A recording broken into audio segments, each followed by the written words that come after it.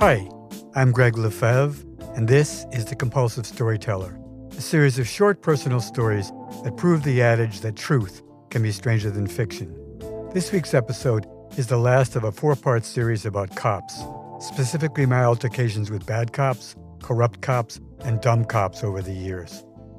Part 4 is called Tactical Patrol Force, where I get abused by a New York City Police Department task force taking down a seemingly innocent man.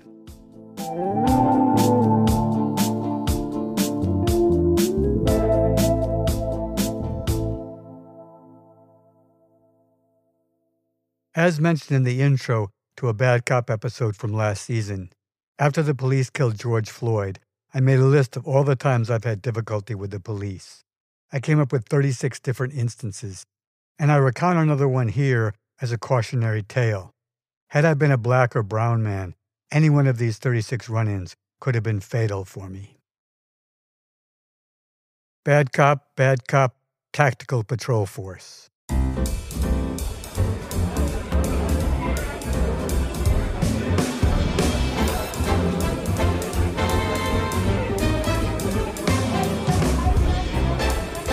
It is late spring of 2010, and I take a female friend to a black tie opening at MoMA, the Museum of Modern Art, in New York. We're both dressed formally, and after the opening, it's such a lovely night, we decide to walk crosstown to the Hudson River, and then downtown on the pedestrian riverwalk to her Chelsea studio. Because it's the first warm spring night, the path is crowded with all sorts of people. Rollerbladers, bicyclists, speedwalkers, jugglers, Hare Krishna people, and the whole panoply of New York characters. As we move along with the flow of the crowd, directly in front of us is a Rasta guy with his dreads balled up in a colorful sack cap, knitted with the colors of the Jamaican flag. Just in front of him, standing facing the flow of the crowd, is a member of Jews for Jesus, passing out leaflets. He passes a leaflet to the Rasta guy, who then turns with a big smile and passes it back to me. It doesn't seem like a hostile gesture, so I take it, and my friend, who is Jewish, actually wants to read it. Just at that instant, a group of 4 beefy guys, all dressed in t-shirts, jeans, and sneakers, roughly brushes past us on either side, grab the Rasta guy, and slam him to the ground. One actually stands on his neck, while another squats to restrain his arms, and the other 2 rip him apart, tearing off his hat, rifling through his pockets and bag. He doesn't struggle, but just lays there. My guess is that this is not the first time this has happened to him, and he knows the drill. I can't help myself and start to say, "Hey, come on, what?" The cop standing on his neck yells in my face, "Move along!" I continue, "What has he done to deserve?" At which point he punches me in the stomach, which doubles me over in pain. As I struggle to gain my breath and respond, my friend grabs my arm and screams hysterically, "Come on, Greg, let's go!" When I resist, she starts to cry, "Please take me home." I look at all 4 of the men to take a mental picture, all plain clothes, so no one is wearing any sort of identification, and they have on street clothes, and they're all overweight. As we walk along, and she pulls herself together, my breathing returns to normal. I tell her, that was Giuliani's Tactical Patrol Force, the TPF. I give her a capsule description of the misdeeds of the Tactical Patrol Force, part of Giuliani's Law and Order campaign set up by his chief of police, William Bratton.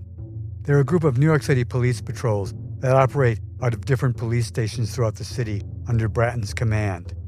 The patrols stop and frisk anyone they choose to search, most often targeting minorities and young people. One of their most egregious violations of people's civil rights is their program of filming undercover videos of black and brown kids hanging around street corners in the hood. Then, when someone is mugged in Midtown, like a white tourist from Kansas, the victims are shown selections of videos that roughly fit the description of the perp. Next, and this is the evil part, the kid the victims supposedly identify from the videos, who may live in the far reaches of the Bronx, is picked up and put in a lineup. The victims, of course, pick the kid out because they've just seen him in a video. The TPF has put many such kids in jail, a total tragedy.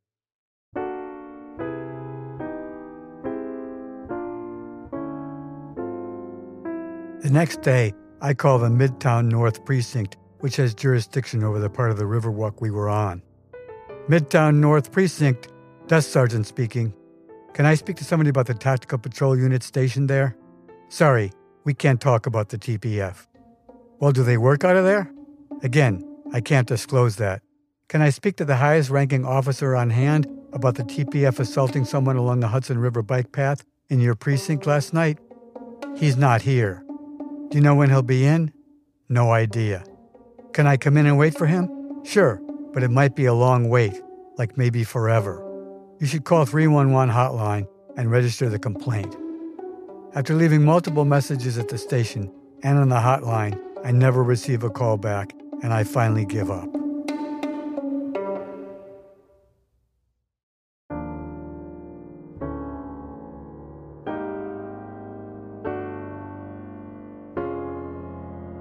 A few years later, I'm very pleased to read about the Tactical Patrol Force's disbandment due to their racial profiling, witness intimidation, and excessive force.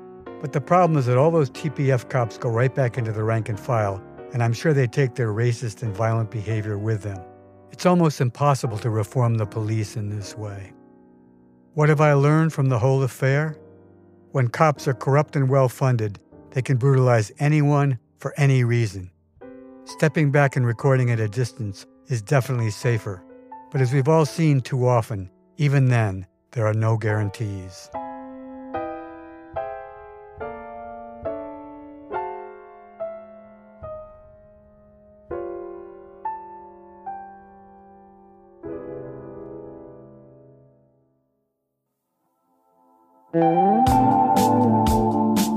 The Compulsive Storyteller is written and narrated by me, Greg Lefebvre, and co-produced with Peter Kokoma, who's also made our theme song. If you enjoyed this week's episode, we'd love your help sharing the show. Please subscribe to The Compulsive Storyteller for free on Apple, Spotify, or wherever you listen. And also, if you could leave a review, that would be fantastic. Follow the show on Instagram @The Compulsive Storyteller, and check out our website for more information at thecompulsivestoryteller.com. Thanks for listening, and if you don't like this one, the next one will be another story.